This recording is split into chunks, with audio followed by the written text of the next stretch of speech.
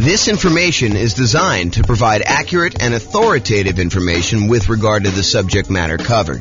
It is offered with the understanding that the presenters are not engaged in rendering legal, accounting, or other professional services. If legal advice or other expert advice is required, the services of a competent professional should be sought. Welcome to the Ventura Real Estate Investing and Real Estate Financial Planning Podcast.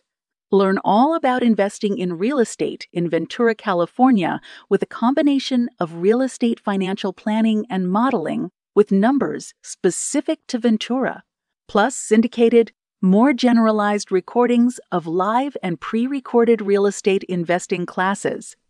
Not all of them specific to Ventura. Be sure to stay tuned after the podcast for a message from our sponsors. All right, so real estate investing shocks. I'm James Orr. So how this class came about. So I had a client, real estate brokerage client. They were under contract to buy a new construction property, and they've been under contract for a long time. I'll show you the actual dates in there.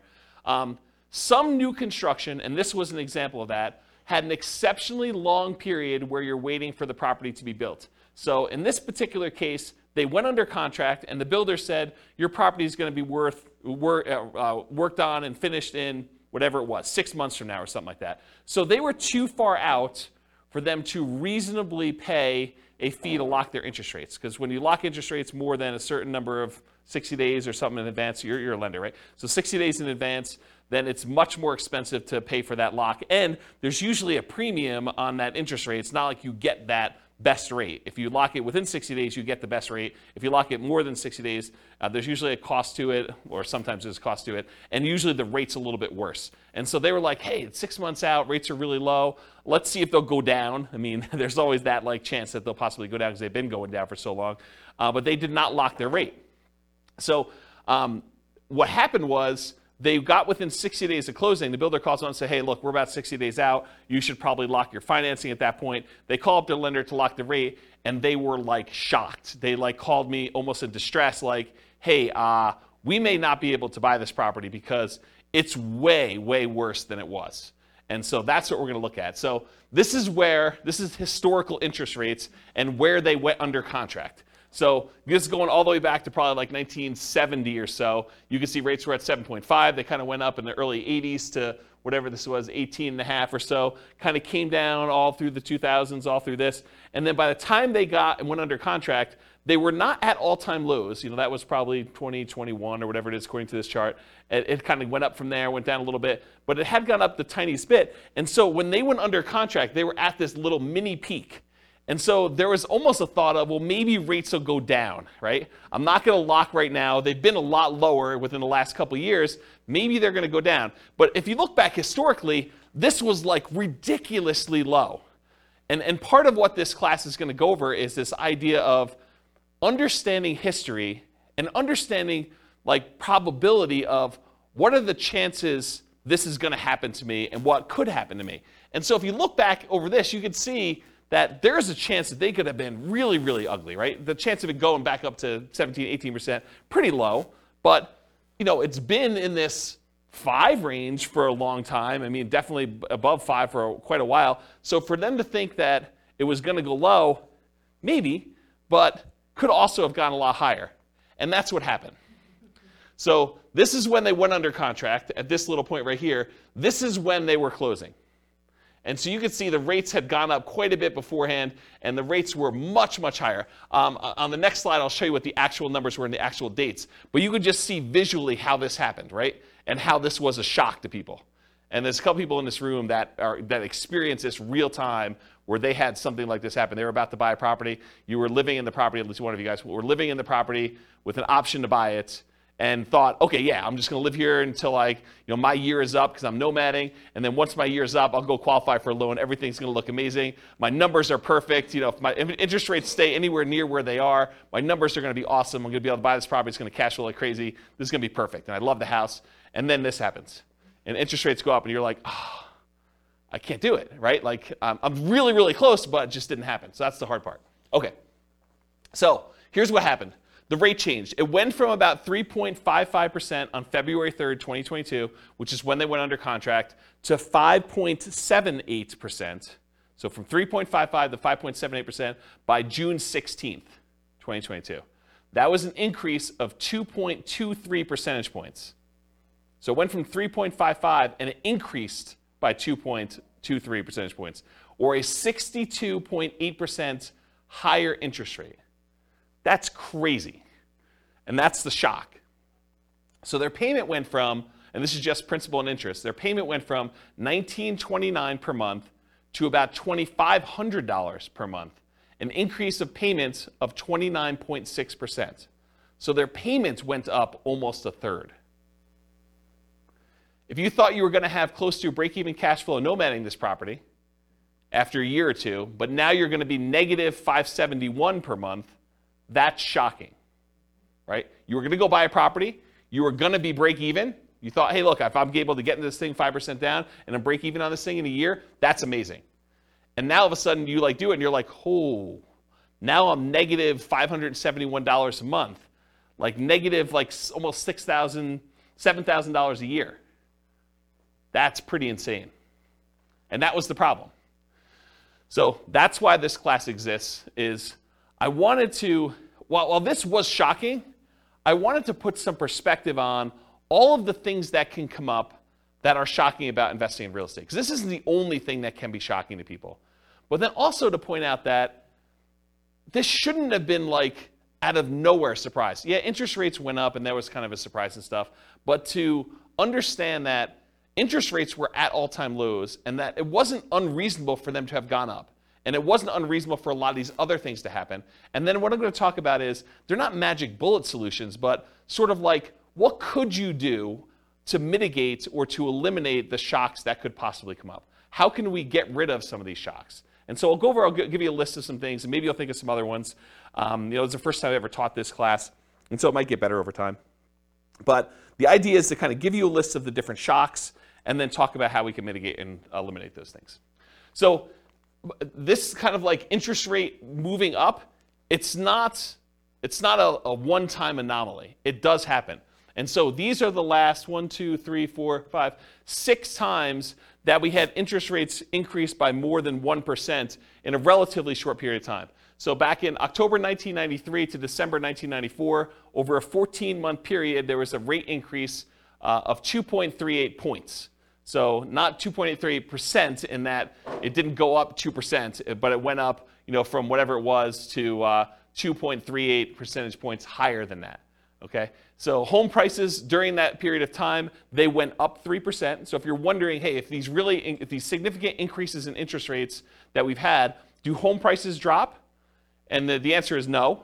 So historically, in every single one of these cases, the interest rates went up. The home prices went up. So it went up 3% for that period of time. The number of home sales did go down by 11%. So we sold fewer houses during that period as interest rates were rising. We sold fewer of them, but prices were up during that period. From January 1996 to September 1996, over an 8-month period, we saw a 1.2 percentage points increase of rates, and home prices went up 2% during there. Home sales went down 2%, though. So it means we sold less houses, but they went up in value 2%. Yeah, Ben? Is that 2% over that 3-year period, or is that 2% annually? I think this is a 2% increase in home prices during this period. That's what I think it is. I didn't actually go compile the data. I got this, I think, from Freddie Mac's website. Here's the address. You may want to go read like their kind of like the analysis, how they put it together. But my understanding is that it was 2% over that period of time. Yeah. And this wasn't a 3-year period. It was only 8 months. So January 96 through September 96, it only took 8 months for this to happen. And then it was 2% over that period of time. I thought it was 93 and 96. I was just looking at the start date column. Yeah, so this is start to end, start to end, start to end. So this is the period of time that this rate change happened and what happened to home prices and sales during that period. Got it. I was just looking, I wasn't looking at both columns. Yeah. Does that answer the question then, probably? Because I think that's, unless they annualize this, right? Which I think that it's just during that period. But it's possible they could have annualized it for all I know. It didn't say annualized. Okay, so in October 1998 to May of 2000, that's a 19-month period, interest rates increased 1.81 percentage points, and then home prices went up 13% over that period of time, and home sales went down 2%. June of 2003 to June 2004, 12-month period, 1.06 rate increase, and 13% increase in home prices, 2% actually increase in home sales during that period. And then June 2005 to July 2006, a 13-month period, 1.18 percentage point increase in the interest rate. Home prices went up by 7%. Home sales went down by 14%. And then November 2012 to December 2013, that was a 13-month period, 1.11 percentage point increase. Home prices went up 11%, and home sales went down 2%. Yeah, go ahead. What's our current one? I don't know because I don't know if it's stopped. So I think that they're waiting for that, but it's a lot because, I mean, even this one. It's like huge compared to. Yeah, so our latest one was an increase of 2.23 percentage points, and it was over this period of time at least, right? Yeah. So February to June. Yeah. So that's pretty crazy, but it may not be done. Yeah. And we need to stabilize. I'm not sure how they determine where it stops either because it's sort of arbitrary, to a certain degree. So on average, it was a 13-month period for the interest rate to adjust. The average rate adjustment was 1.46%. Home prices went up on average 8% during those periods, and we saw a decline in home sales by 11%. So, which, if you look at this, right, it's not a shock. I mean, it shouldn't be a shock that this happens, right? It was a shock to them because we weren't thinking about it, and you weren't thinking about it. You went under contract. You're like, oh, maybe they'll go down. Interest rates have been up a little bit from where they were in the bottom. Maybe we'll get lucky and the rates will go down. And we have got, we're far out from this 60-day period, so we'll just wait and see. But then this shows you that we shouldn't really be that concerned. Do you have a question, Austin? I saw you looking. No, I was just speculating. This is a guess. I wouldn't think it would be done currently because there's a potential still another hike coming. So until that, we know if that's going to change anything or not. I wouldn't think that this go around this year would be finalized yet. I wouldn't say finalized. I was just thinking like our current number is bigger than any number on that list. Yeah. And so probably in a year, if it keeps going up, it will be worse. Yeah. That's all I was getting. Maybe it's peak to valley too, right? Yeah. Maybe it's like they look at what the lowest was and the peak and they sort of determine where it was. It's hard to say. It's really hard to say. There's some speculation in the room for the recording about like whether we should use the current one now and whether it's going to continue or not. So we don't know.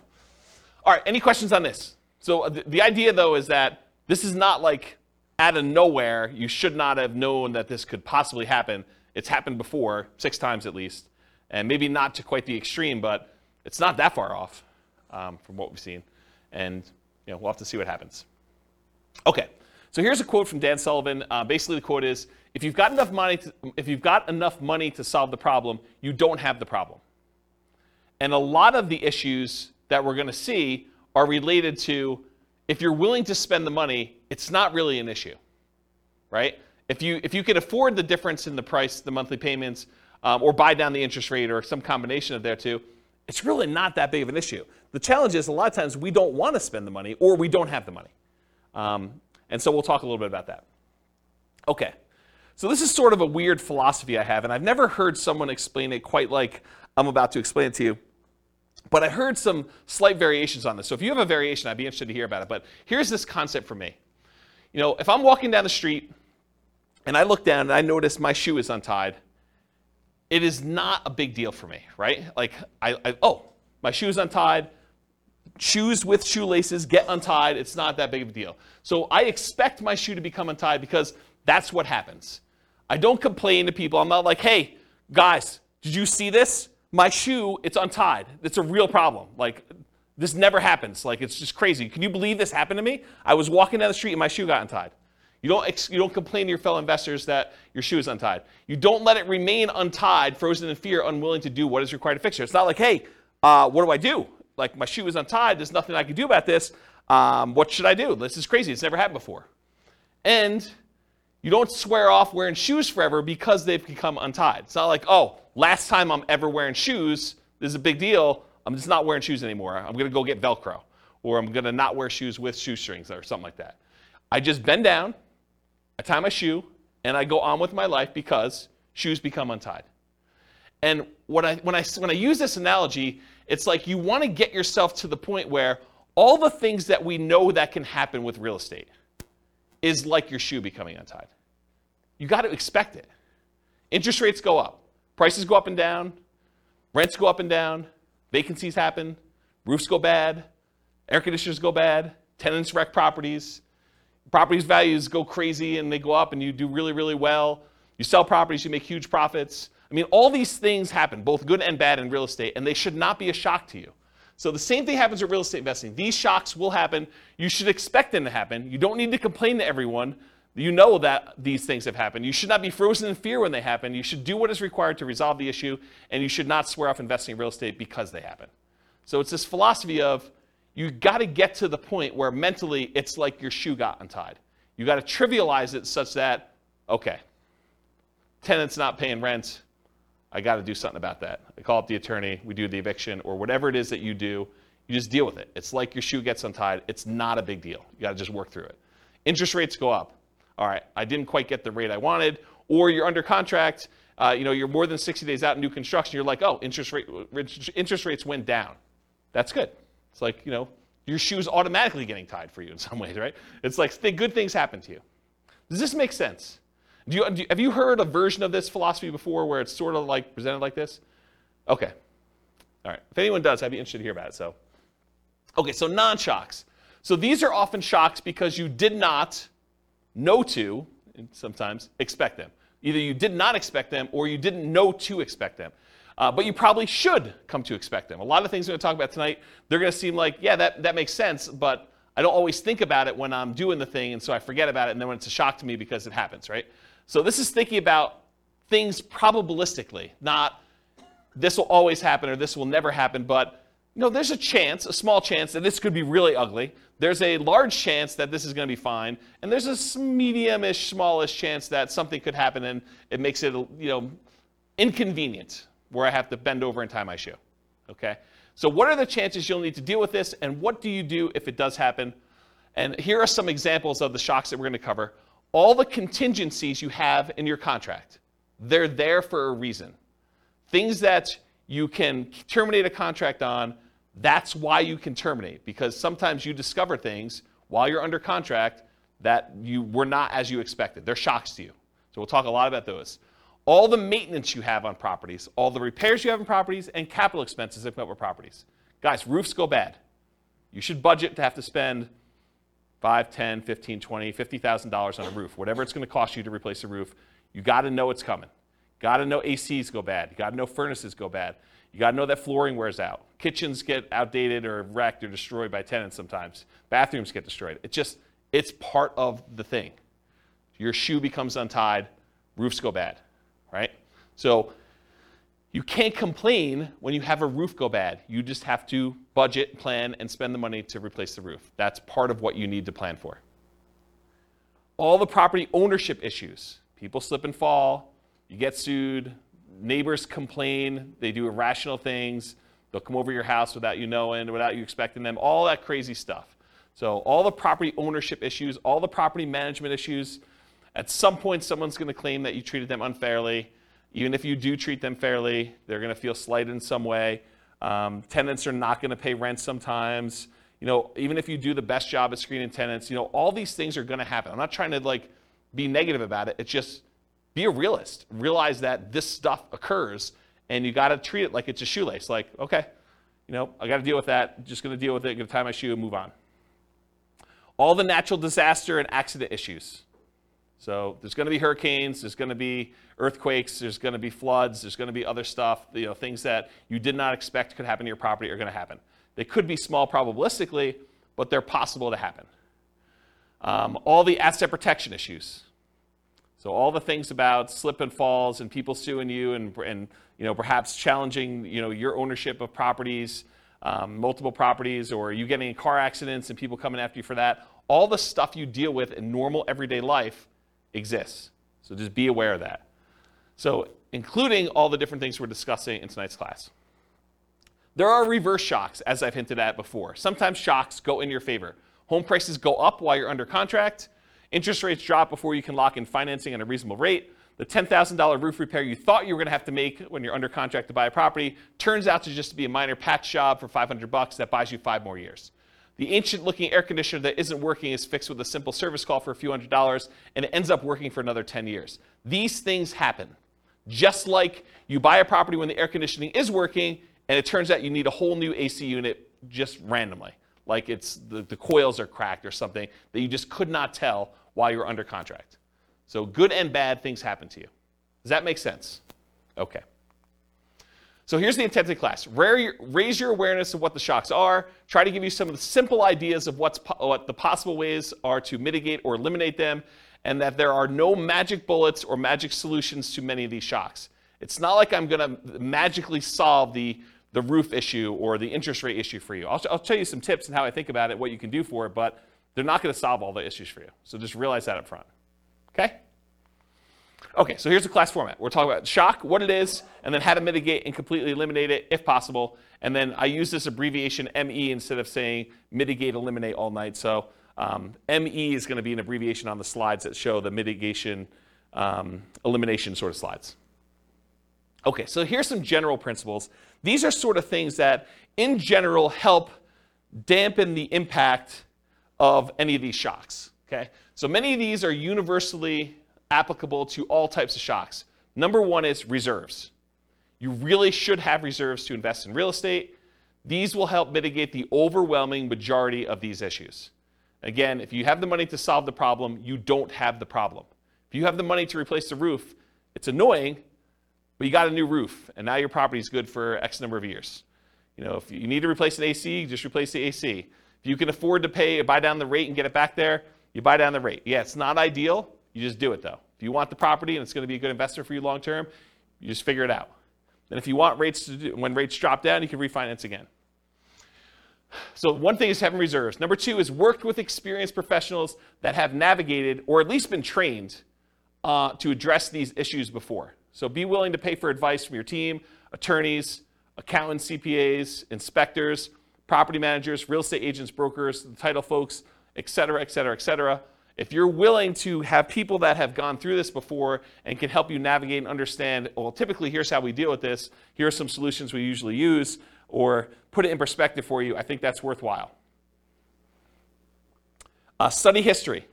So know what has happened in the past, and ideally not just the very recent past. As I showed you on that chart with interest rates coming down, they were really looking at, and I didn't ask them this, but I assume that they were really looking at that last 5 years or so where interest rates were really, really low. And they were like, hey, look, we just came off a really, really low interest rate. Maybe these rates are going down again. But if they look back over a very long period of time, they would have seen that it's not unreasonable that the rates did what they did, right? And then have a backup plan whenever possible. So what is your plan if this happens? Maybe really low probability, but what are you thinking? And maybe there's things you can do now that will make it easier for you in the future should that come up. And then evaluate what your risk exposure is and determine what level you're okay with. If rates go up by 0.5 point, am I still in? If rates go up by 2 points, am I still in? If rates go up by 5 points, am I still buying this property? And just evaluate what makes sense for you. What are you willing to deal with? What are you not willing to deal with? And then patience. I think this is part of the manage your expectations sort of philosophy. It's like, what's reasonable for you? Like, what do you expect to happen? Do you expect every property that you go to buy that you will have no things come up on inspection? Or that you'll never have a property go vacant? Or you'll always be able to get the rent you estimated when you buy a property? Or that rents always go up? You could always rent it for more than you rented it for the previous time. Managing your own expectations and knowing what it is. You don't hit home runs every at-bat. It's not like every time you do this, everything goes perfectly and you score. Do what is within your circle of control and let go of things outside your circle of control. They had no control over the interest rate. They did have control as to whether they were willing to pay the premium to lock in that early. It seemed so expensive at the time to lock in whatever that was, 6 months ahead of time. But it was probably, in retrospect, not that they should have done this, but in retrospect, it probably was cheaper than what they ended up paying. That was within their control. And then remember this concept of expected value. If you've not heard this before, it's a pretty interesting phenomenon. It's kind of like a math way of thinking. If you have aces, you're playing poker, and you've got 2 cards down. If you've got aces and someone else has 2-5 offsuit, you have the odds in your favor if you have aces and they have 2-5. And if you kind of played out an infinite number of hands, more times than not, the aces will win. And so you have an advantage. Your expected value, your expected chance of winning with the aces is much higher than someone who has a 2 and a 5 in their hand. However, can someone who has aces lose? Yes. Yes, they can. So the idea is that they can have the advantage. Everything could be going in their favor, but they could do everything right, but they could still not have things go their way and they could lose. What's crazy to think about sometimes, though, is the 2-5 offsuit can also do everything wrong and still win. Right? They could go and play the hand completely wrong, but the cards that they get dealt in the middle of the table end up being 3, 4, 5. And that's what's hard to understand. So you got to think to yourself, okay, the odds look really good if I do these things for me to win. Not saying I'm guaranteed to win, but they look really, really good. And you got to be careful because sometimes, like with the 2-5 offsuit, you do the wrong thing and you get rewarded. You locked in 6 months earlier and paid the premium, and that seemed like the wrong, it may have even seemed like you were doing the right thing at the time, and maybe that ended up not being the right thing.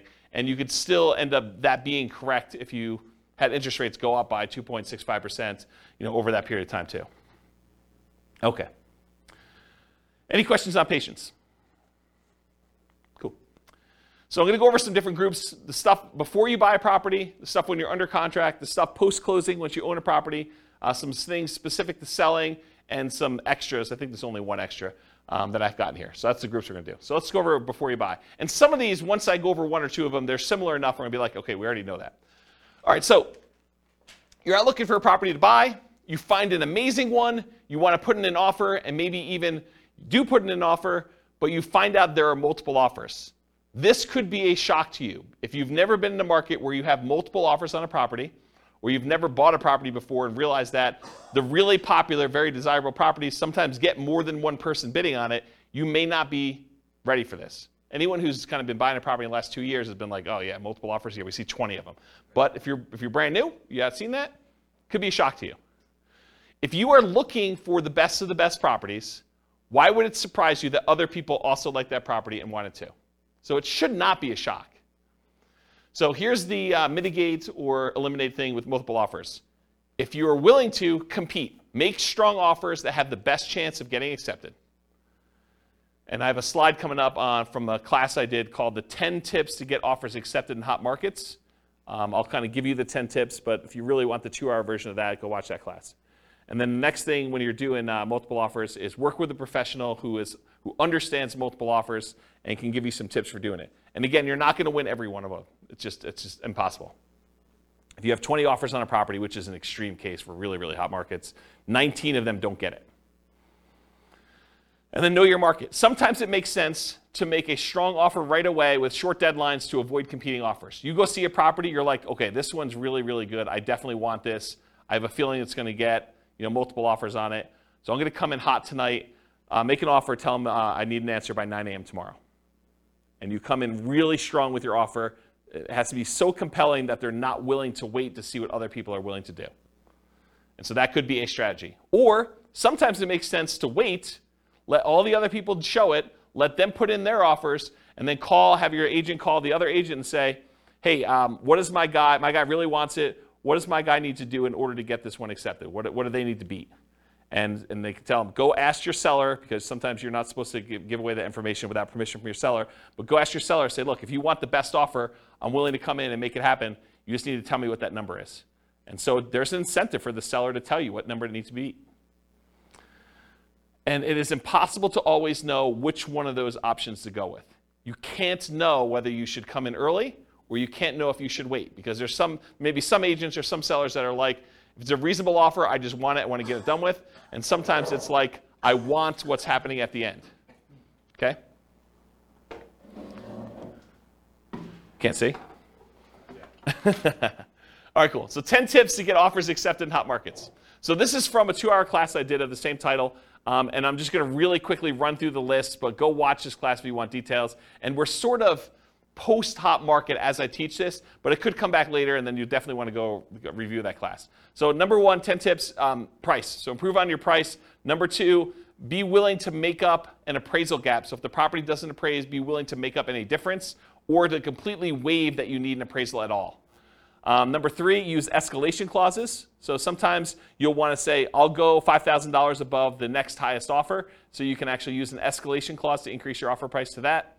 Number 4, call the seller's broker and find out what the seller wants in their offer to make sure you can match as many things as possible so that the seller gets what they want. Sometimes it's not always about price. A lot of times it's about price, but sometimes it's timing, or I really don't want to move the pool table, or I really don't want to do an FHA loan. As long as it's conventional, I'm fine. I've got concerns that it won't go FHA or VA or whatever it is. So you got to find out what the seller wants. You do that by calling the seller's broker. Have your lender call and verify and tell the seller's agent that you are qualified, you're going to close on the loan, that you're good to go. And make sure you have the best ideal loan for getting the job done, one that's going to be easy for that property to sell with. You can waive the inspection or do a limited inspection, or do no, or I guess waive it is do a no inspection at all, but you can do things with the inspection to make it more attractive. You can look at what's happening in the neighborhood to make sure you understand what you're going to need to do in order to get that offer accepted. If all the properties in the neighborhood are selling for 10% above asking price and you're coming in at list price, it's going to be hard for you to get that offer accepted. Earnest money. So you could increase how much earnest money you're putting up with a deal. I think that signals some strength. You could also make your earnest money non-refundable so that if you don't close for any reason, you don't get it back. That's a stronger offer than saying, I've got these contingencies, and if I can't get my loan or the inspection comes back weird or something else happens, then I'm going to get my earnest money back. That leaves the seller in a little bit less secure position. No conditional sale, so you do not need to sell your property before you buy this property. And then in some cases, especially when you're an investor and you're willing to buy more than one property, being willing to accept a backup position, because a certain percentage of the offers that do get accepted fall out. And if you're in backup position, there is a chance that you will not have to be in a bidding war again, competing, that you'll just by default be in first position and get the offer accepted. So that's my quick list of 10 tips to get offers accepted in hot markets. Any questions on those? All right, sweet.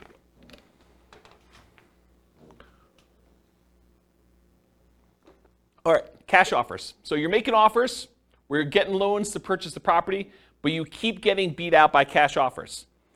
For some people, this is a shock. They're like, hey, look, I'm offering $10,000, $20,000, $30,000 over asking price, or maybe you're just asking full price.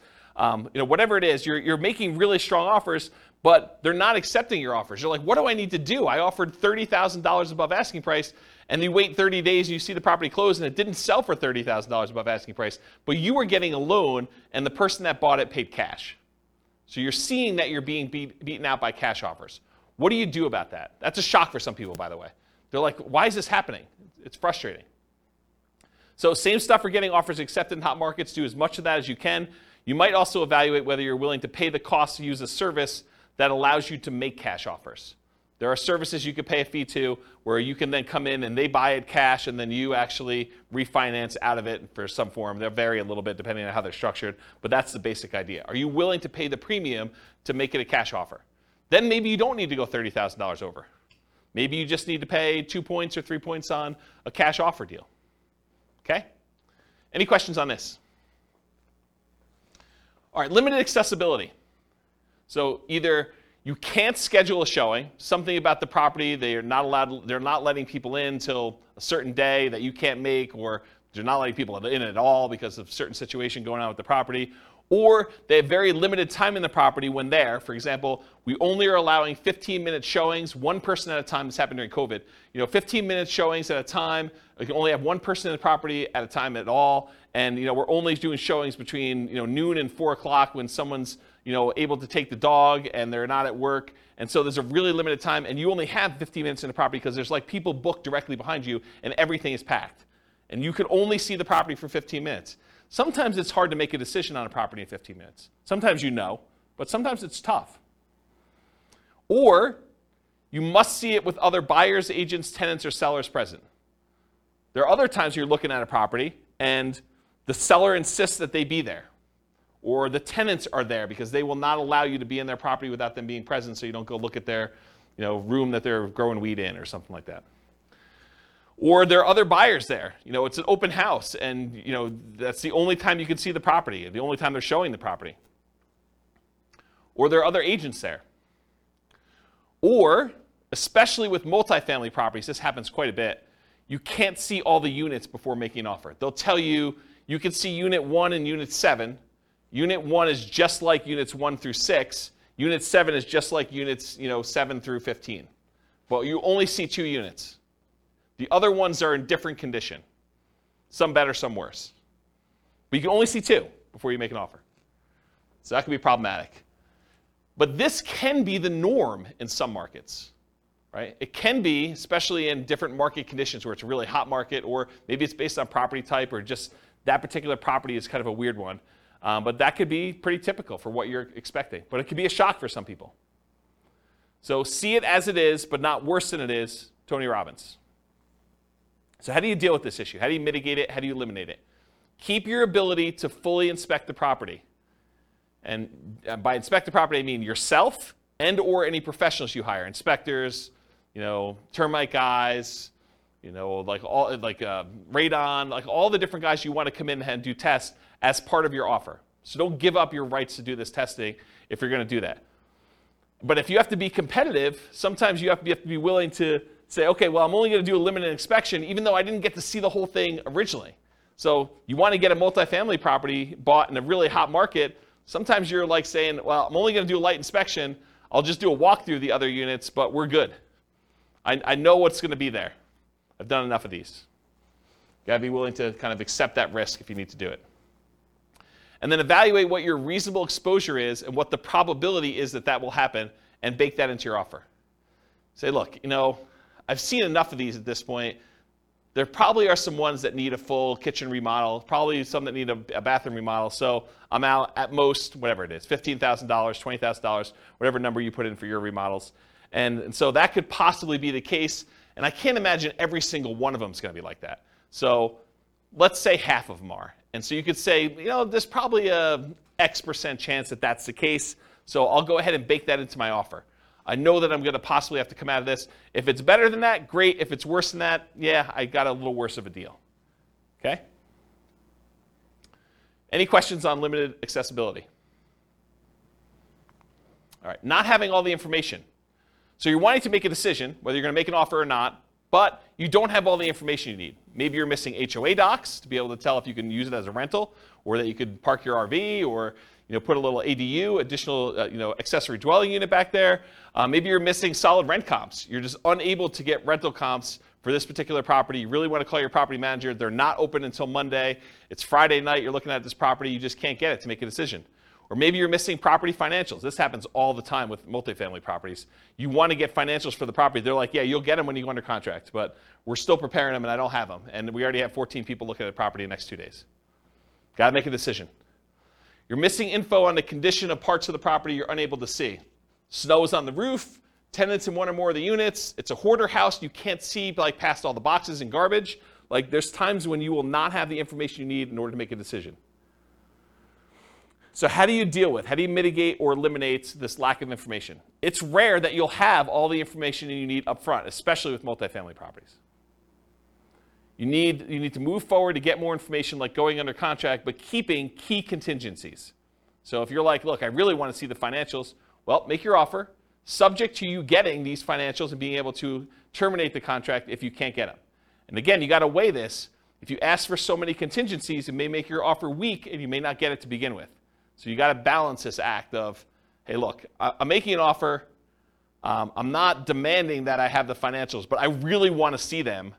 But I'm moving forward regardless of what they are. And then you make your decision based on that. And sometimes doing things like what I just suggested of moving forward, but getting the information later, comes at a cost. Paying for an inspection, paying for an appraisal, paying for professional opinion or advice on a property that you may ultimately not end up buying. That's part of the buying process. You're going to pay some of those costs, and sometimes you're not going to end up buying the property. And sometimes you buy with incomplete or sometimes inaccurate information. So sometimes you buy a property and you never get the information from the seller. You're guessing. It's incomplete history. Or sometimes they give you information and it's wrong. They tell you, yeah, the HOA allows RV parking here. and you come to find out that that was not correct. Or Airbnbs. That's another good example. All right, so try to evaluate what risk you're likely to have and what risk you might have and decide if you're willing to take that or not. In some cases, you might be risking the cost of inspections, the cost of appraisals, and or your earnest money. Most contracts are going to be written as what we call earnest money contracts, which means if you don't perform, you and the seller agree, if you don't perform buying the property, that you and the seller agree that they get to keep your earnest money as liquidated damages for you not being able to perform. So if you put up $5,000 as earnest money, and for some reason you're unable or unwilling to perform and buy that property, they keep the $5,000, and that's what their reward is for you not performing.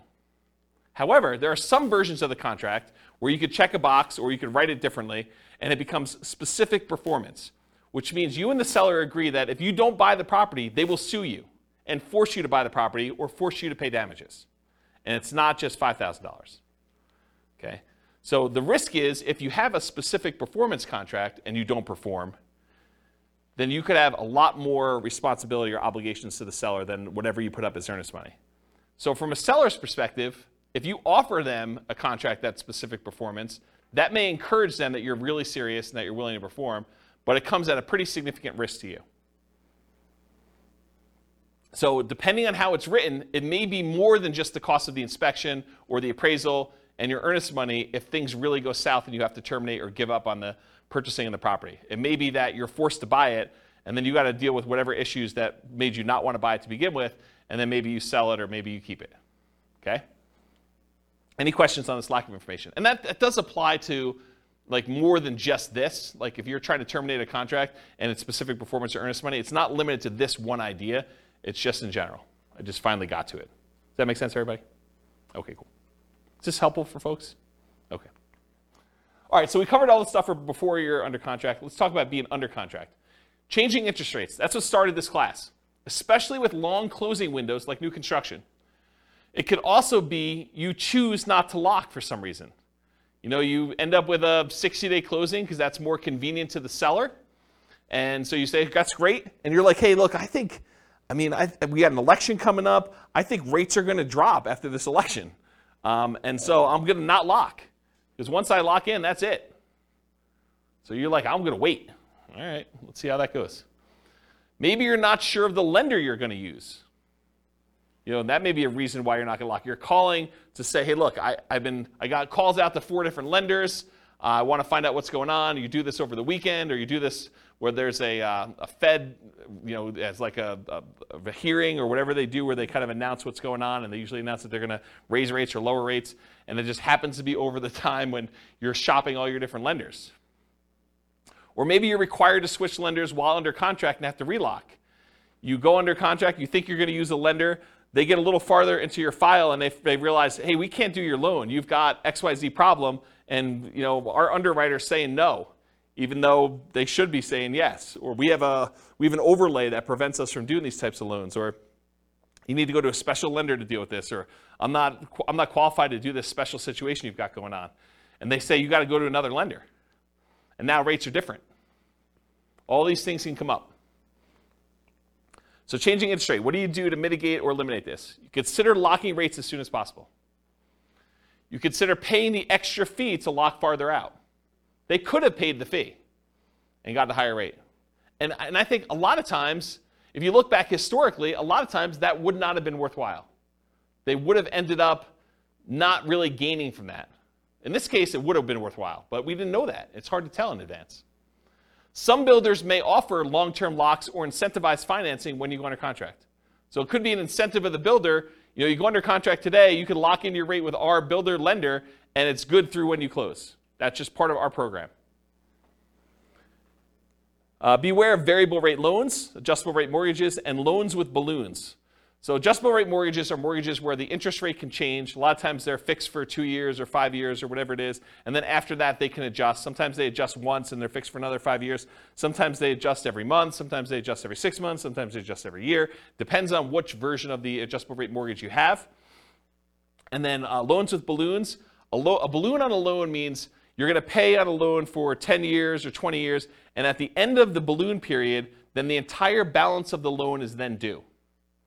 So you might be paying as if it's a 30-year loan, but it has a 10-year balloon, so the payments look like you're going to pay off the loan in 30 years, but by the time you get to year 10, they're like, okay, you now owe $300,000 of this $400,000 loan. We want the full $300,000 in full on year 10. And then you got to either refinance or pay the $300,000 and get out of there. And not every lender will automatically refinance your loan. Sometimes you may have to change loans. Sometimes the interest rates change significantly between that 10-year point and the other 10-year point. So it could be a real problem for you to get out of there at that point. So anytime you take on a variable rate loan or a loan with a balloon, this opts you in to additional potential shocks in the future. If you get a 30-year fixed rate loan or a 15-year fixed rate loan where the entire loan is paid off, it's amortized over that period, 15 years or 30 years or 20 years or 40 years, whatever it is for you. Most common is 30. But if you get a fully amortizing loan, you opt out of this additional risk. You have the option to refinance if you want to, but you are not obligated to have that additional interest rate risk then. Because it's going to be paid off by the time that period is over for you, whether that's 30 years or 15 years. Does that make sense? Okay. Ideally, when you go under contract with these, keep the financing contingency in. So don't negotiate away your ability to cancel the contract based on your financing. But a lot of times in order to get offers accepted in really hot markets, we were saying, we'll waive that. I'm definitely getting this property and I'm buying it. And something I don't have in my written down here, but it just occurred to me, sometimes with new construction, we will pay a whole bunch of money that is non-refundable upfront in upgrades that if we cancel for any reason, including the interest rates change or financing changes, we're out that money. So sometimes you'll go and you'll be like, okay, here's the base house, but I want AC. I want you to put in a backyard fence. I want you to upgrade the flooring from the normal, really crappy vinyl to something a little bit nicer because I'm going to be living there for a while first. And I want you to put in a refrigerator and everything else. So we'll be like, okay, great. We're totally willing to do that. It'll cost you this amount of money. And we'd like an extra $10,000 in non-refundable earnest money for us to be willing to do those upgrades for you. If you do not close on the property, you don't get that money back. That's pretty common. Okay? So realize if you cancel now because interest rates went up, then you're out that additional money. So it could be a lot more than just regular earnest money. So getting back to this point, ideally keep your financing contingency in your contract so that if this does happen, then you're minimizing how much you spent up to that point to be able to get out of it if you decide you do not want to move forward. Another point here, if you could not lock now, and now if you could not lock and now you can't make the numbers work, you may need to terminate. So if for some reason you were unable or unwilling to lock, and now later on the rates don't work for you, you may need to terminate or try to renegotiate if applicable. So you've been under contract for a while. Maybe the market's softened a lot where the builder's having some struggles getting things under contract. It's possible they may come in and say, look, we really want you to continue buying this property. What if we gave you $5,000 to buy down your rate to help out? It's not going to buy it down to what it was, but maybe it helps you a little bit. Maybe you negotiate that. Or maybe it's with a seller who's like, look, the market's very different than when you went under contract with me. I really want you to close this thing out because I'm going to buy something else. I've already got 1031 things picked out, or maybe I'm moved and I've already bought my new property, but I really need to get this thing sold. How about I knock off $5,000, or I pay $5,000 in seller concessions to help buy down your rate or something? You couldn't renegotiate if it's possible to do that. Of course, if you do cancel for some reason, you might be at the cost of any inspections you did, any appraisal money you spent at that point to get the appraisal done, any earnest money if you're outside of your ability to cancel without getting your earnest money back, and maybe some other out-of-pocket costs. Beware of specific performance contracts, as we discussed before, where you are telling them that you guarantee that you're buying the property, otherwise they can sue you to perform and force you to buy or force you to pay damages. Any questions on this? A general question not related to this. Yep. But what's the average amount of time for a new construction to be completed in Fort Collins area? It varies. So it depends on the builder and how backlogged they are. Some builders will actually build spec homes where they're building them in advance and you could buy it within 30 days. And then other builders are such that they have not broke ground yet on the property, and other ones they're in different stages where they say, look, these 5, we've already dug foundations and they're going to framing. These are already framed. And so depending on which one of those you buy could be a different time. And some of the other ones where they haven't dug ground yet, it could be like, hey, we're going to get to this one, but it's in phase 2, and phase 2 is not going to start for 3 months, and then it's going to be 6 months from when we actually do that. So it could be really long time. Right. But you would still only get 60 days for lock-in rate for the loans. That's correct. A lot of times you are limited to how far out you can lock unless you're willing to accept a higher interest rate or pay a fee, or both. Got it. Yep. Yeah, so there's trade-offs when you're doing this. Do you pick one that's going to be ready in 30 or 60 days and think that, I want that? Or is there something really special about this lot that you really want this one and you don't like the models they have on the lots that are there? Maybe it faces the wrong direction for you. Maybe it's only a couple of bedrooms, or maybe, the prices are different. I mean, there's all sorts of variations as to why you might wait. So it's really tricky. Okay. That make sense? Yeah. All right, cool. Any questions on this? Sweet. Inspection issues. So in most cases, you'll be inspecting the property after you go under contract, often with the help of your team, home inspector, for example.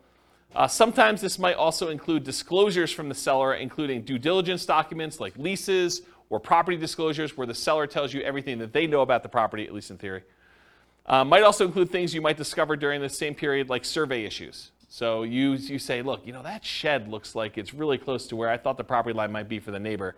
We probably should get a survey on this property. Or, this fence looks really janky as to where it is. Maybe I should check and have a survey done to see if the fence is really the property line and stuff like that. And sometimes you have a survey done and it's wrong. The shed you built or the deck you built is on someone else's property, or their deck on your neighbor's deck is actually on the property you're trying to buy, and it's potentially problematic. Or shared driveways get kind of weird in some cases. There's all sorts of weird stuff that can come up on this, and sometimes you don't find that out until you're under contract.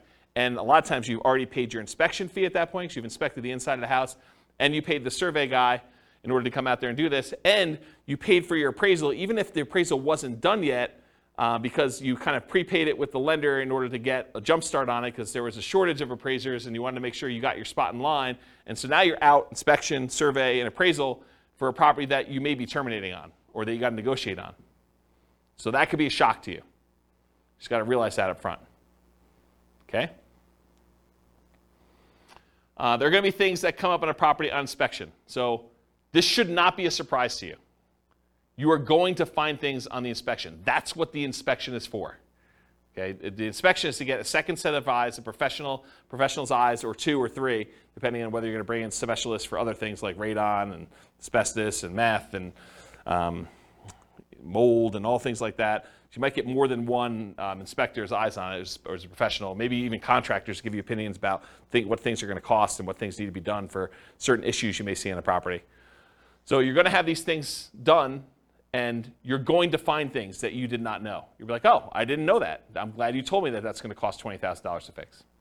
Now you know. Typically, you're not going to be negotiating things you saw or discovered before you made your offer. So if you saw that there was no kitchen sink, you should not be negotiating for a kitchen sink once you make your offer. You saw it, you made your offer based on not being a kitchen sink there. Does that make sense? And that goes for a wide spectrum of things. Okay, that's it. And even with the inspection, sometimes your inspector is unable to do something. Like it snows around here, and sometimes the roof is covered with snow. Your inspector cannot inspect the roof when it's got covered with snow.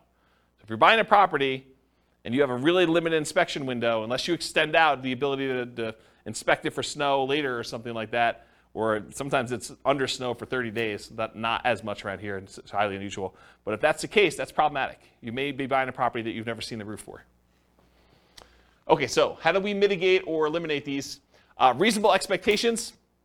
If you're buying a 20-year-old property and the roof's never been replaced, you or your team should realize it's going to need a new roof soon. Just makes sense. So for you to be surprised by that or shocked by that, it's problematic.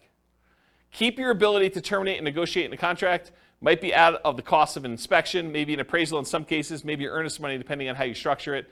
But you want to make sure that you have what you need to be able to negotiate these things if things come up. If it's not something acceptable to you, even if the seller could or would address it, then with the advice of your team, terminate. So make sure you understand what the repercussions are. But if you're like, hey, look, even if they did move the shed, there's something weird about that. I don't want to be involved in it anymore, or whatever. If they could fix something that you had an issue with, then you have to make that decision. And then negotiate legitimate shocks, not just trivial things. So realize that up front. Any questions on inspection? Cool. Can't qualify for a loan. So you're about to buy a property, you're getting a loan. Ideally, you got pre-qualified with a lender, a quality lender, before going under contract. Ideally, more qualified than them just telling you, but you telling them, hey, I make this much money, I have these debts. They say, it sounds like you can qualify for about a $500,000 house. That's not the level of qualification I'm talking about. I want them to pull your stuff. I want them to put you through the system. I want them to tell you that provided you can get me this, this, and this, then you're qualified. And you say, I can definitely get you this, this, and this, and you're very confident you can do that. That's the level I'm talking about. Maybe even more if you're able to. While under contract, you discover you no longer qualify for the loan. So something happens that prevents you from getting the property. And it could be any number of things. Credit change, something happens to you where, a medical bill you thought you paid pops up and all of a sudden it's not done. You're like, this is problematic. It's going to take me a little time to get this fixed out and work through it. Or maybe I don't have the money to pay the bill anymore or whatever. Your income changes. Maybe you get, what's the opposite of promoted? Demoted. You get demoted and you get put in a lower position job or something like that. Or you have to change jobs. Unfortunately, while you're under contract, you have lost a job or something like that. If you have a significant injury or an accident that prevents you from working, if you get divorced while you're under contract to buy a property, or you have a death of a spouse, these types of things can happen, and they could change your situation and prevent you from getting the loan. So if you can't qualify for the loan, how do we mitigate or eliminate that? Prevention. Work with quality lenders up front that can qualify you ideally before going on a contract. You don't want just some fly-by-night lender telling you, yeah, you probably can qualify for about this, and then you find out later you cannot. But even then, occasionally something unexpected will come up. So especially for things that may be more likely for you, for example, job loss when you know your company has been downsizing, what's the backup plan if that should happen? So know in advance, hey, if for some reason I do get downsized, I'm terminating. Or we're going to have mom and dad co-sign or whatever your backup plan is for you. Or at a minimum, what's the cost to me if this happens, and am I okay with that? What's it going to cost me in inspections and appraisals? And there are some cases, it's very rare, where a lender will eat the appraisal if for some reason you don't qualify for the loan. It's pretty uncommon, but in some cases they do. I know of one credit union around here that does. Actually, I know of another bank that does too. There's 2 banks that I could think of that do that, but I don't think of anyone else. Do you know of anyone else that does that? Yeah, it's pretty uncommon. So be super careful about that, and you could lose your earnest money. Sometimes there are deadlines for you to object to being able to get acceptable financing, and sometimes that deadline will appear days before your closing. So imagine for a minute they say, hey, look, your loan objection deadline is the 25th of the month, and we're closing on the 30th of the month. So there's a 5-day period when you cannot get your earnest money back if something happens to you. If you lose your job in that 5-day window, you don't get your earnest money. Because your last day to object to you not being able to get the loan was the 25th. But your closing is set to be the 30th. So if you get in a car accident, get injured, get divorced, something happens to you or your job, credit score changes significantly enough, all those things can impact it. I had a client once, was under contract to buy a property, and they got married while they were under contract. And when they went down to the bank to open up a joint checking account, because they were buying the property together, it was like, they're getting married, they're going to buy a house. Went down to the bank to open up a joint checking account, and the banker, very innocently, and to help them, I'm sure, said, would you like overdraft protection on your checking account? They're like, yeah, that sounds good. Let's do overdraft protection. So they went and did that. They opened up, by getting overdraft protection, they opened up a new line of credit. It changed their credit score enough where they barely qualified for the loan because it actually gave them a hit to their credit score. So be super careful. Talked about that. All right, cool. So what happens if you can't get insurance on a property? Sometimes you can't get insurance at all. You go to buy a property and you realize this is uninsurable. I'm not able to get insurance at all. More commonly, you might not be able to get reasonably priced insurance for the property. You'll call down to insurance and they'll be like, hey, so this is a weird property and it's got ABC going on with it. in order to get insurance, it's going to be 3 times what you thought it was going to be. You're like, whoa, that is expensive. So be aware that that can happen. Sometimes properties are in flood zones, and you might not know they're in a flood zone. It's not like there's water on the ground in flood zones all the time, right? It's flood zones because it occasionally gets flooded. So flood insurance can be expensive. It might be more expensive than you thought it was going to be based on location, age, composition, history, something like that. So be aware. Another one on here, fire. Fire? There's a lot of places that will not insure homes because of what they're considered in terms of property. Like if you were in Netherlands or other areas, it can be really hard to insure. So they could not insure them because they're in some type of fire area where like forest fire or something like that? Yeah. Yeah, that's kind of what I was thinking about location, but yes. Yep. Yeah, so how do you mitigate or eliminate this risk of can't get insurance? You can check with your insurance agent before you make an offer. I'm not sure I would go to that extreme, but you could. I mean, that's one way to mitigate or eliminate it.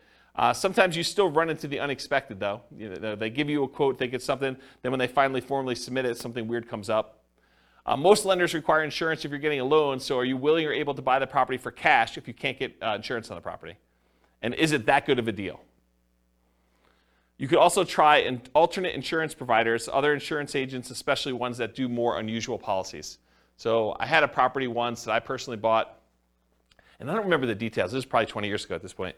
But there was some really weird thing where I was unable to get insurance on it, and I had to go to like one of these really obscure insurance agents to get the policy on it. And it was a little bit more expensive. It wasn't that bad. It was probably like 50% more than what I was expecting it to be. It wasn't a deal killer, but it was unexpected. It was unusual. So realize you might need to go to some weird insurance company to do that. Won't appraise. You're under contract to buy a property at a certain price. You hire it and you pay for an appraisal. Usually you've already had your inspection and pay for that as well at this point. You might also have committed to other expenses, like paying for a moving truck and or storage units because you're getting ready to move. Maybe you close with a buyer who is purchasing your property that you were living in, and now you're living in a hotel with friends waiting for this house to close, and you get to the end and it doesn't appraise. So the property is not appraised for what you're under contract to buy it for. What do? You could negotiate with the seller to try to come to terms with an acceptable price for both of you. And it depends on the status of the market and whether they had 19 other offers behind you as to whether or not they're willing to negotiate that. Might mean you're paying more than appraised value. So they may say, look, it was $20,000 under the purchase price is $20,000 above what it appraised for. How about we split the difference? Well, you're paying $10,000 more than it appraised for. And how does that work out mathematically, down payment-wise? You got to come up with the 5% or 10% or 20% or 25% of whatever the appraised value is, plus the difference. So if you agree that you're going to pay $10,000 above appraised value with the seller, you got to come up with 25%, if you're buying it as investment property as an example, of the appraised value plus the $10K more. Are you willing to do that? Are you able to do that? And if you can still terminate based on appraisal, you might be able to get your earnest money back. If you're like, hey, look, I don't want to buy this property because it appraised for $30,000 less than what we're under contract for, so I think I want to cancel. And so you paid for inspection, probably paid for the appraisal, but probably can get your earnest money back if your deadline is still there and you're able to do that in a contingency. Yeah? Can you also get another appraisal? In some cases, you may be able to get another appraisal. That can really vary, right? It can. You could also contest the appraisal. Yeah, sometimes you could say, hey, look, you use really bad comps. These are not comparable sales. Yep, those are also good mitigate, eliminate options. Is FHA? I think FHA sticks with the property. I think if you have an FHA appraisal on a property, I'm pretty sure that sticks with the property for like 6 months or a year or something like that. Talk to your lender to get details. But certain appraisals will stick with the property, even if you go and try to hire another lender to do it. With conventional financing, I'm pretty sure they do not, as of right now, and this could change. Lending policies change all the time. Okay, title or HOA issues. So you're under contract to buy a property. You negotiated to have the right to review the title work with your attorney and the HOA documents. While you're reviewing the title work and the HOA documents, you discover something unacceptable in the title documents or HOA documents that prevent you from doing what you want to do with the property. For example, having an RV or being able to do short-term rentals or being able to have rentals at all or something like that. Or that you feel could impact you when you got to resell the property later. So maybe it's not something you're worried about, but you're like, hey, that's going to be a problem because this property is sort of built for X, and it turns out you can't do X with it based on something in title or something in the HOA documents or something like that. So something comes up where you're unwilling to do this. As a side note, this is like one of my little weird pet peeves. Is your real estate agent competent to review title work for you? Are they trained on how to review your title work and tell you what is going on with it, whether there's a problem in there or not? The answer is no. We do not get trained on title work. Title work is an attorney type thing. It's a legal thing. So your real estate agent is not qualified. So you should not rely on your real estate agent to review your title work. All right, so how do you deal with, mitigate, and eliminate title HOA issues? So in some cases, the seller could do something to solve the issue. You can negotiate with the seller to try to come up with terms that are acceptable to you to fix or mitigate the issue. For example, if you thought you were going to be able to park an RV on the property, but the HOA says you can't, then would you be okay with an X dollar discount instead? That could be a possible solution. If you could still terminate based on title or HOA, you might be able to get your earnest money back, often out the costs up to this point, whatever that is, inspection, appraisal, etc. Any questions on this? Cool. All right, post-closing. What if you can't get rent?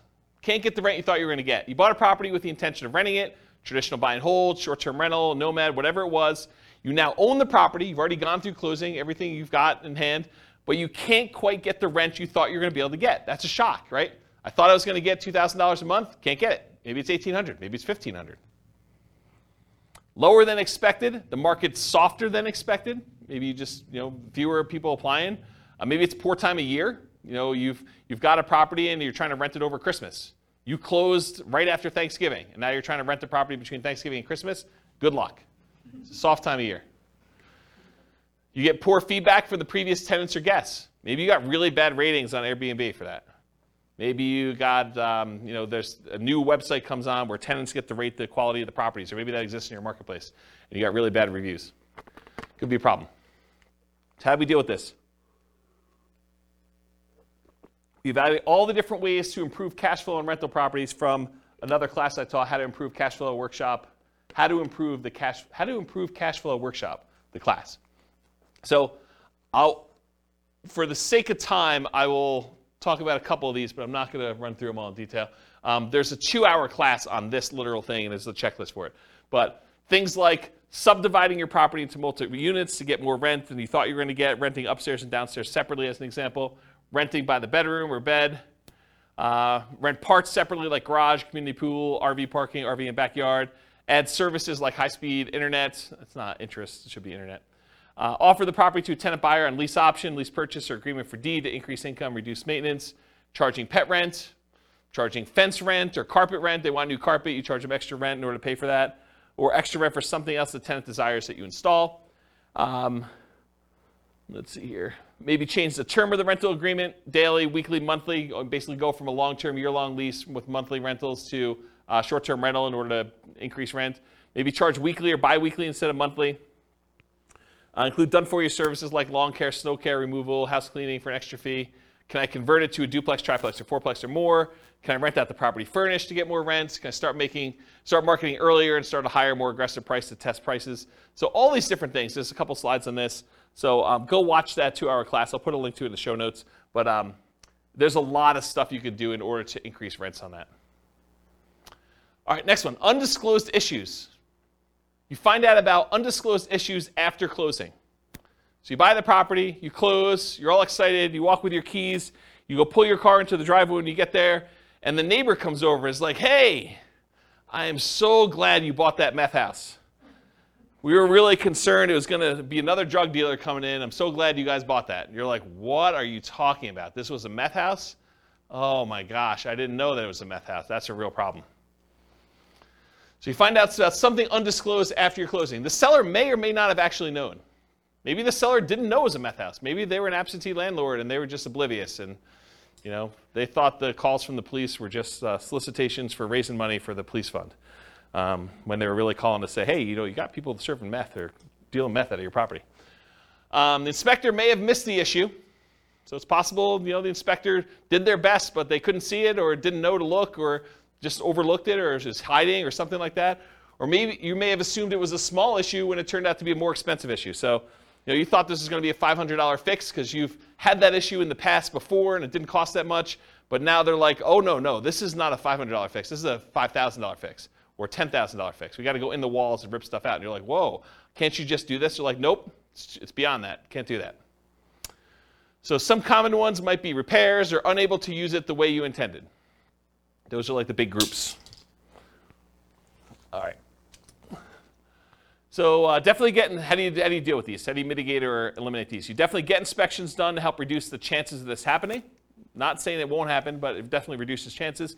Get bids from contractors for repairs you're unsure about, and maybe even ones you think you know how much they'll cost, because with inflation, I'm finding that prices are way up beyond what I thought they were going to be. Okay, so if you thought, hey, in the past I had this done 5 years ago, it was X number of dollars, but now it might be 2X or 3X in some cases. This reminds me of a really funny story. So I bought my first house, had a wood-burning fireplace in it, and so I'm talking to my father-in-law about buying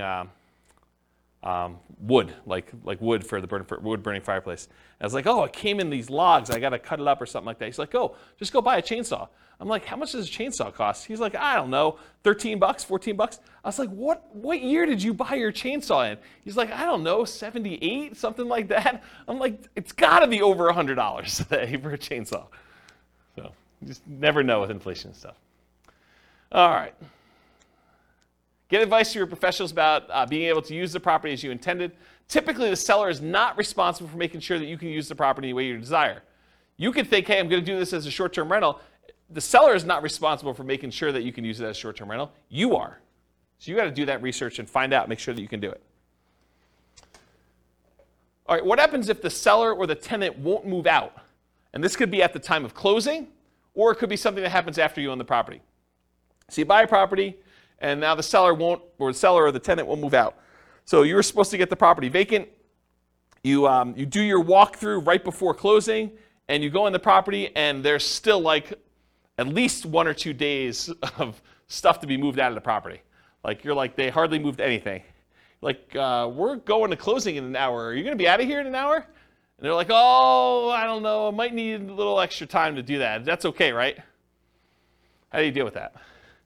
You walk through the property before closing to make sure they're out, ideally. Evaluate if you're willing to close with them still in there. If they're not out, might be hard to negotiate and still close with the same loan on the same day.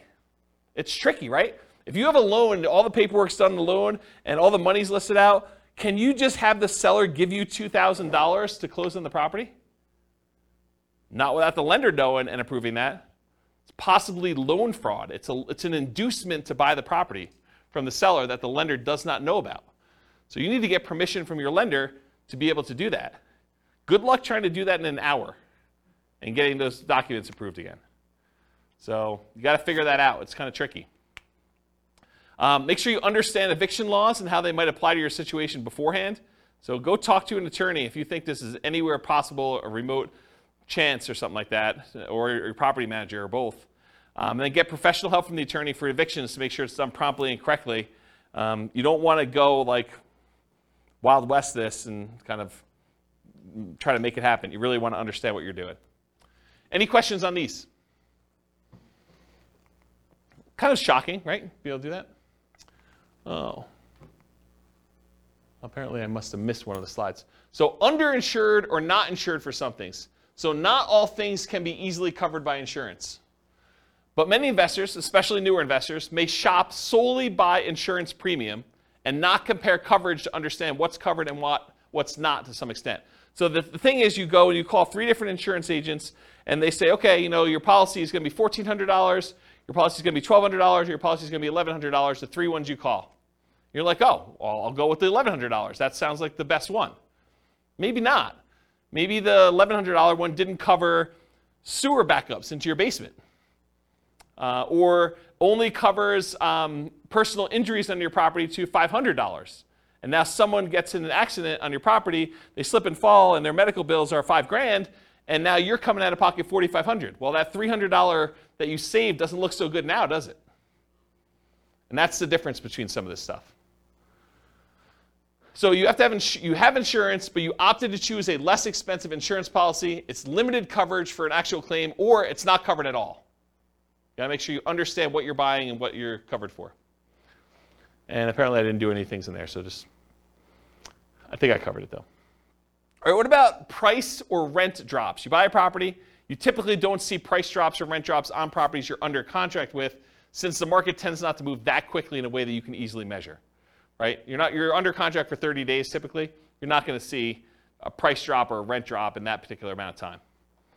While you own the property, the price drops or the rents drop.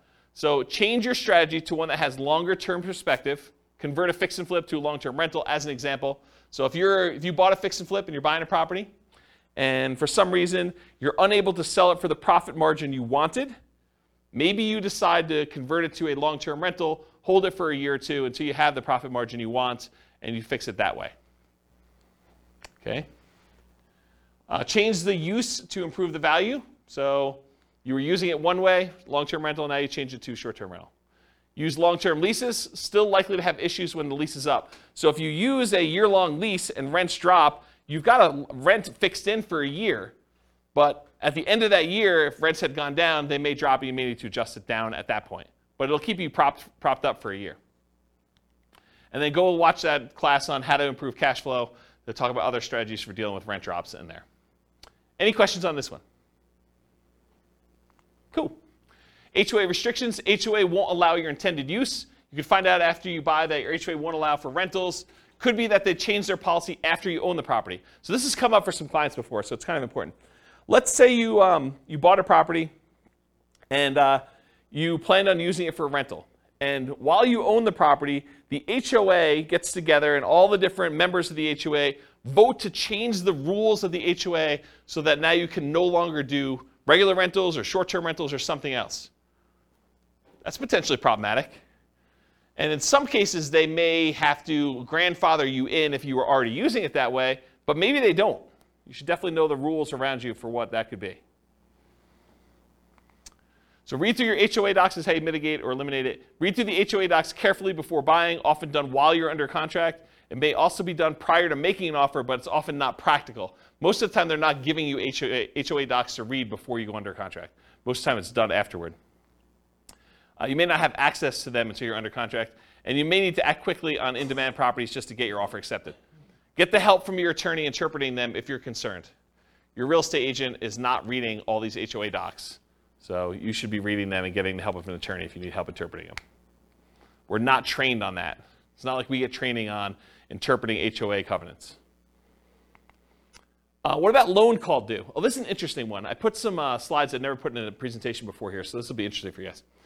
Loan call due. So you decide you want to buy a property, like buying it subject to, or maybe even on a lease option, as you'll see here in a second, or you move it into a LLC after you buy it for asset protection reasons. You know, things like that, where you're like, you don't think it's a big deal, but now the lender's like, wait a minute, you now triggered this due on sale or due on transfer clause. What happens if the loan gets called due? Oh, that's pretty interesting. So let's take a look. How do you mitigate or eliminate this? You understand and get advice on the Garn-St. Germain Depository Institution Acts of 1982, which discusses loans being called due. Talk to an attorney about it before doing these types of creative deals and asset protection strategies. And I want to be 100% clear. I'm specifically talking about buying properties creatively, where the seller leaves their loan in place and you take ownership of the property. Buying the property subject to the existing financing, or where the seller has the loan existing in place and you agree with the seller to wrap the financing where they get part of the payment and then part of the underlying loan is paid. Or, and this is the part where you really need to pay attention, or you own a property, you got the loan, and you decide to move the property into an LLC. Okay? So have a backup plan, be able to pay off the property, refinance, or bring it in to partner or refinance. So that's one of the things to do. Now I'm going to talk to you about the Garn-St. Germain Depository Institution Act of 1982. There's a link on here with this on here, but since you guys are not going to go read it, I'm going to explain it to you, okay? Because I want you to understand what this covers and what this doesn't.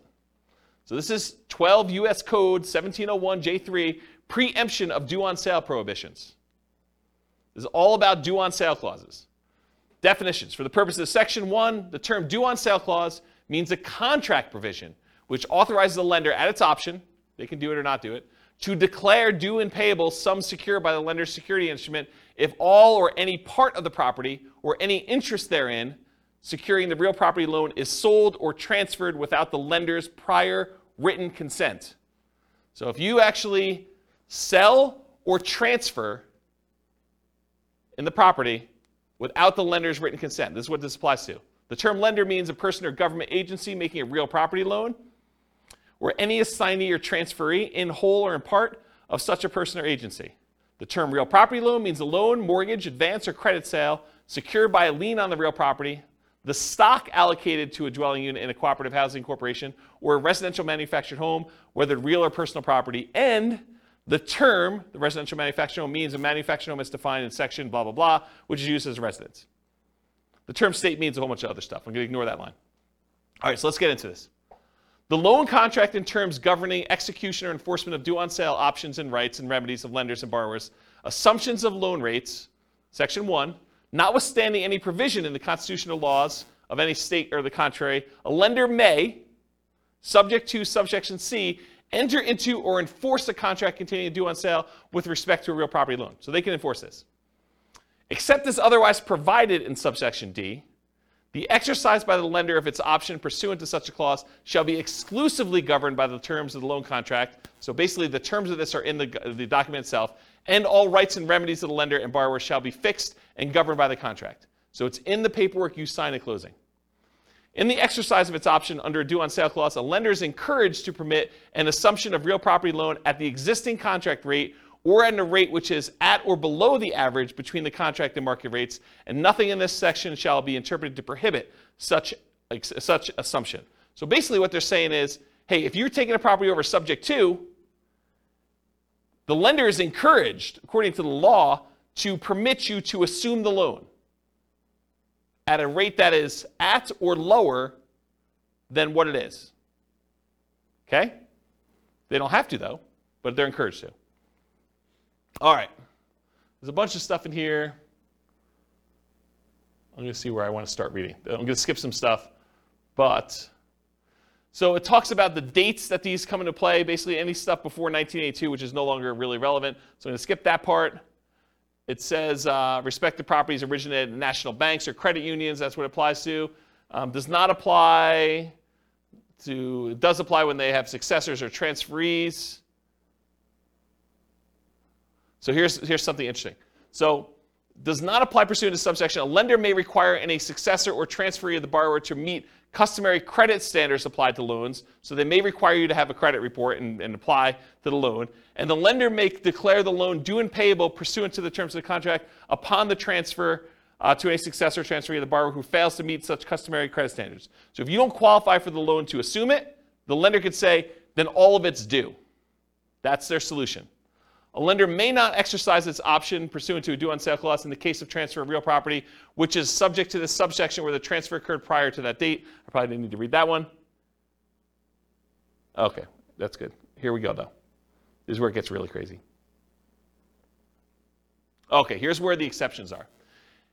Exemption of specified transfers or dispositions. Have you guys ever heard this concept? Like, if you're going to go buy a property subject to, or you're going to move something to an LLC, as long as you kind of do it into a trust, everything's good to go, right? We're going to see about that. All right, so the lender may not exercise its option pursuant to the due on sale clause upon 1, the creation of a lien or other encumbrance subordinate to the lender's security instrument, which does not relate to a transfer of rights of the other occupancy of the property. So if you get another loan on the property, you get a second mortgage, does not trigger due on sale. 2, the creation of a purchase money security instrument for household appliances. You get a loan to buy household appliances, does not trigger due on sale. A transfer by device, descent, or operation of law on the death of a joint tenant or tenant by its entirety. Someone dies, they transfer ownership of the property, that's exempt. The granting of a leasehold interest of 3 years or less. If you rent the property for 3 years or less, that does not trigger the due on sale clause. However, I'm going to continue reading. Not containing an option to purchase. If you do a lease with an option, that triggers the due on sale clause. Says it right here. If you do a lease option, it triggers the due on sale clause. A transfer to a relative resulting from the death of a borrower. So you die, you want to give it to your kids, that's cool. Doesn't trigger the due on sale. Transfer where the spouse or children of the borrower become an owner of the property. That does not trigger the due on sale clause. A transfer resulting from a decree of a dissolution of marriage, legal separation agreement, or from an incidental property settlement agreement by which the spouse of the borrower becomes an owner of the property. You get divorced, one owner owns it, or something related to that, doesn't trigger it. A transfer into an inter vivos trust. This is the one we were talking about, right? A transfer into an inter vivos trust in which the borrower is and remains a beneficiary, and which does not relate to a transfer of rights of occupancy in the property. So yes, if you transfer into a trust where the seller still is the beneficiary of the trust, that does not trigger the due on transfer clause. But what does? You transfer into a trust, and then that trust's beneficiary is someone other than the original seller, the original owner of the property, that does trigger it. Any other transfer or disposition described in regulations prescribed by the Federal Home Loan Bank Board. Isn't that crazy? Now you've read it. Now you know. Doesn't that just dissolve all asset protection? Yes, right? So here's the thing. So the question was, does that just dissolve all asset protection? It's super interesting to think about. Because if they transfer ownership to another entity, because an LLC is another entity, that is by design what the LLC is set up for. It's not you. You are not that LLC. You're trying to set up a legal entity that is not you. So if you transfer it from you to an LLC, you have transferred ownership. Right? So what does that mean? It means that the seller can choose at their option do due on sale. The lender can, yes. It's not, they're not obligated to, and you don't see this happening very often, but I want you to understand from a shock perspective, because this is the class for it, right? That, hey, if you have a property you transfer to an LLC that you got a regular, like, conventional loan on and had a due on transfer clause, and you do this, don't be surprised that it could get called due, right? That's the point. And doing a lease with an option agreement could also trigger it. Doing a lease for more than 3 years could trigger it. Right? A 3-year term. That's what it said. Crazy. I see some confused looks. Is this like the first time you've ever heard this? No, can you negotiate with the, can you tell your, I mean, I guess my question is, can you just tell your lender, or do you just hope it doesn't happen? The question is, can you tell your lender? I mean, what do you, you just hope for the best? I think the correct answer to this one is you need to talk to your attorney. And you need to have your attorney explain to you the risk. And I suspect, I'm not an attorney, not giving you legal advice, I suspect most attorneys would say, this never happens, move it into an LLC, it's not a big deal. But you read it now. I'm not making stuff up. I wouldn't write it like that to just arbitrarily make something up for you. This is like from, where is it, Cornell Law. The address is on there. www.law.cornell.edu/US code/text/12/1701J-3. Go look it up yourself. You can read the code directly from their website. This is it. Okay? So, I'm not going to read this last page because it's not germane. But you guys now see what the issues are. Okay? So when you see it online, it's not a big deal, blah, blah, blah. Now you know kind of like you're playing in this gray space and you understand it all. All right, so selling. Any questions on that? I kind of abruptly ended, but surprise! You guys got to learn about due on sale clause. Shock. Whatever it is there. Interesting, right? It's kind of fascinating. So I knew you guys would never go read it, so I wanted to read it to you. It's this gray area of, do I really read you a code, like law code in a class? And you guys are like, ah. But then there's some really interesting things that you have to like, you wait for it. It's like, okay, the build-up's there, but where is he going with this craziness? Well, this is where I was going. Okay, so selling. What if you're selling and you get no offers? That's a shock for a lot of people, especially when you're used to getting 20 offers.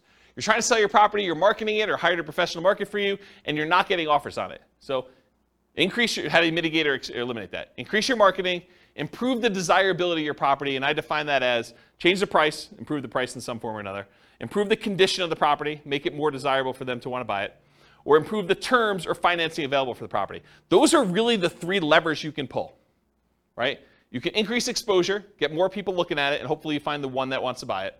You can change the price to attract more people to it. You can change the quality of the property itself, or you could change the terms upon which you're selling it, or the financing is another way of saying that.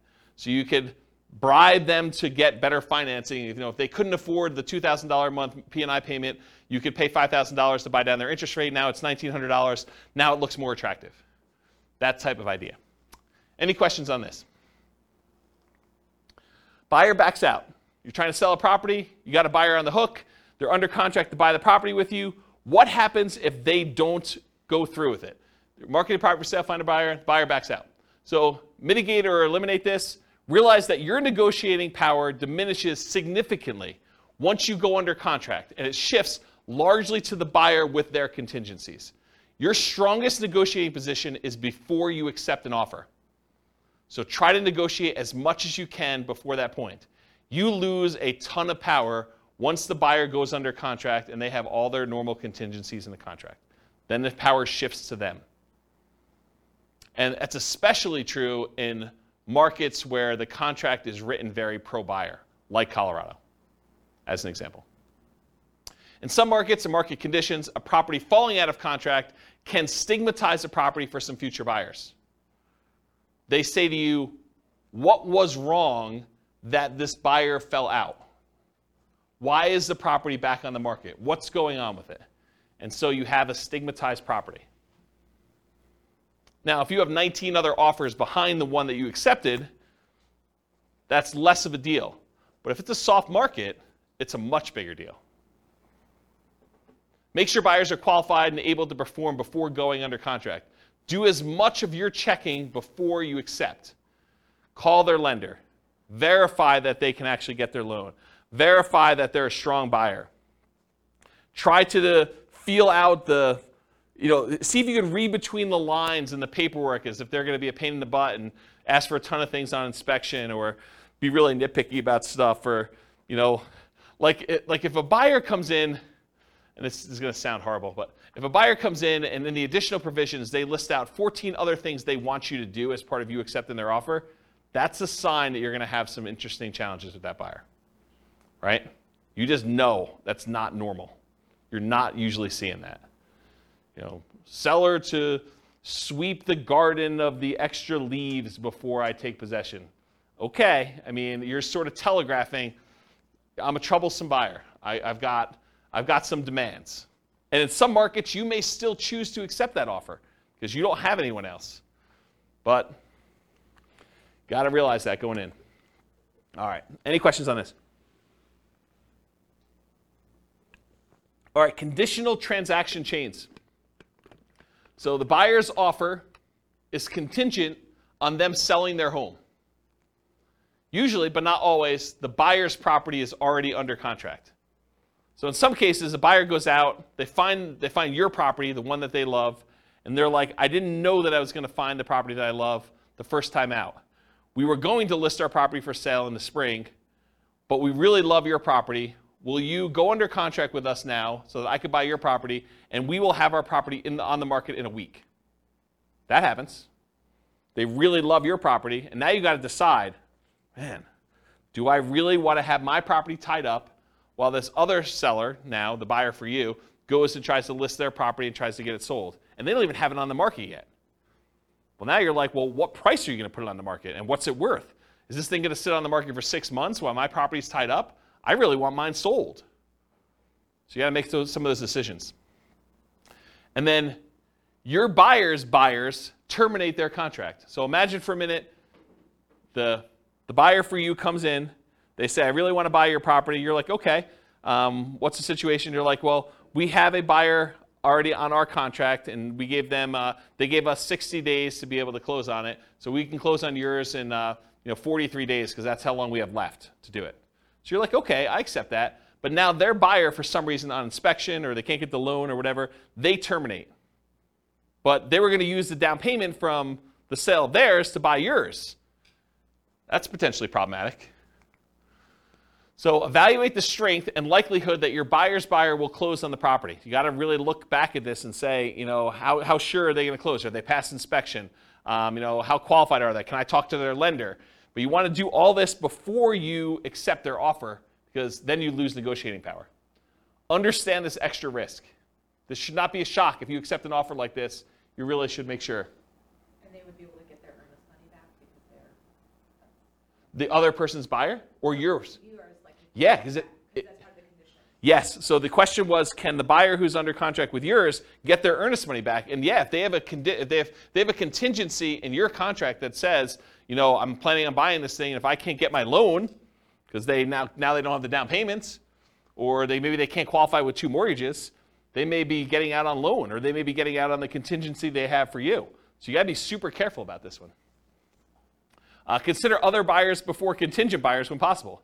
If you've got 2 buyers interested in your property, you may want to pick the one that doesn't have a contingency, even if it's not as good in some other areas, because this is a pretty big risk, in my opinion. Try to eliminate this contingency as early as possible. Or it might be very difficult to do this, and it might be really difficult to do this, but maybe negotiate compensation if their buyer fails to perform and they terminate on you. Say, look, I'm willing to wait and work with you, but if this current buyer fails, you need to put up an extra $2,000 hard, because I'm making decisions that's going to cost me more money in order to hold this property and have it off the market for you, because I got to move out in preparation for you buying this one, and I got to go buy something else. Maybe you then go under contract on something else, and it's problematic for you.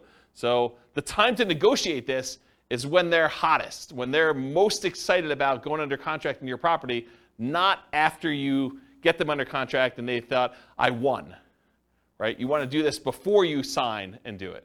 You want to negotiate these things. But it can be really hard to negotiate, really, really hard, especially if you don't have anyone else interested in yours, right?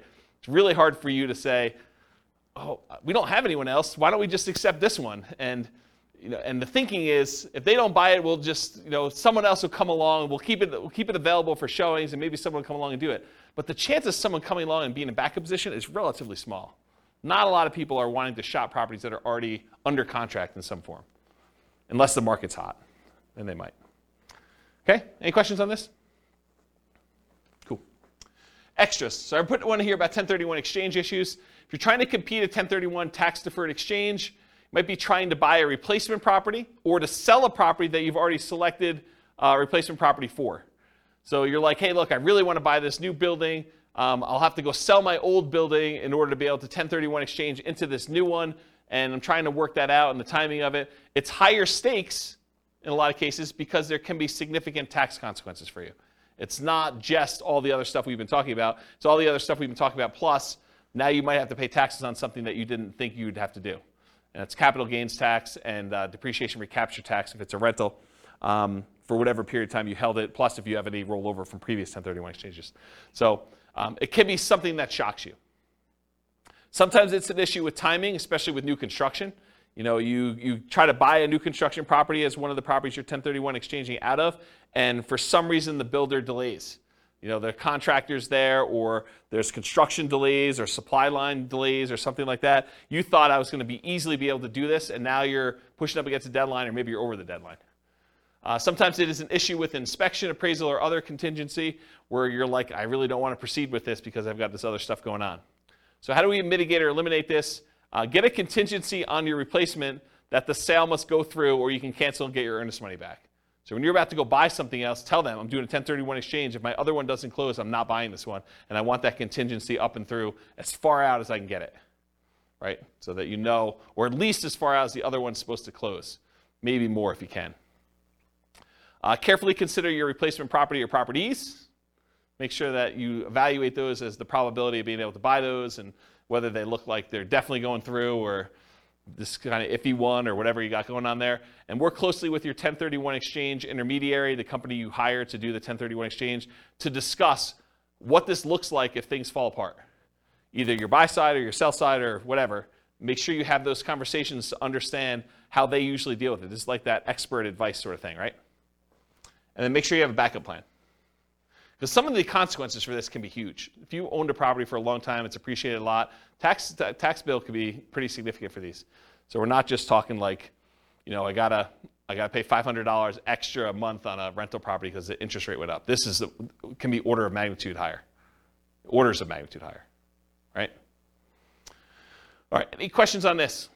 Otherwise, I'm gonna do conclusion. So, most of these shocks, if you think about the shocks we went through tonight, right? Should you anticipate most of these? Is there anything in there that's really a surprise? No, once I told you what they were like, yeah, I mean, this makes a lot of sense. They should be anticipated. You should see them. You should understand that these are likely to happen. Now, what probability, what's the chance of them happening? Could be really small, could be very common, right? So you got to understand like where we are with that. But getting professional advice and guidance and having reserves can help mitigate most, if not all, that we're likely to experience. Can you see that why having reserves can just say, okay, yeah, that's annoying, but if I want to do it, I'm still going to do it because it's just a little bit more money. And sometimes it's just money at different times, like the roof. It's not like you didn't have to do a roof. It's like a roof's coming. It's just now I had to do it at a time that was inconvenient for me.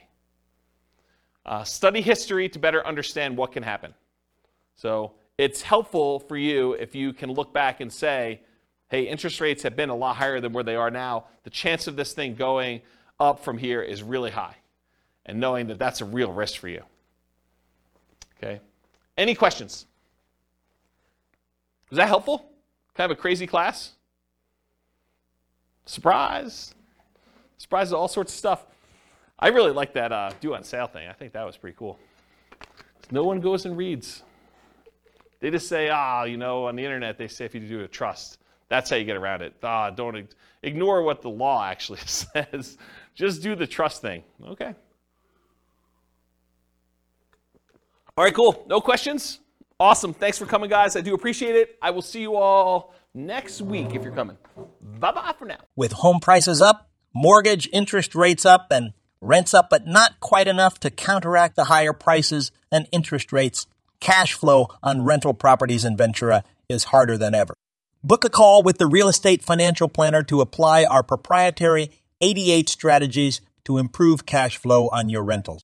See the show notes for a link to schedule your call and improve your cash flow today. If you're a real estate agent, lender, or professional in Ventura that wants to help our real estate investor listeners, consider reaching out to learn about collaboration opportunities with this podcast. We'd love to add more value to our listeners by having you assist our investors buy, sell, and finance their real estate investments. See the show notes to schedule a call to discuss collaboration opportunities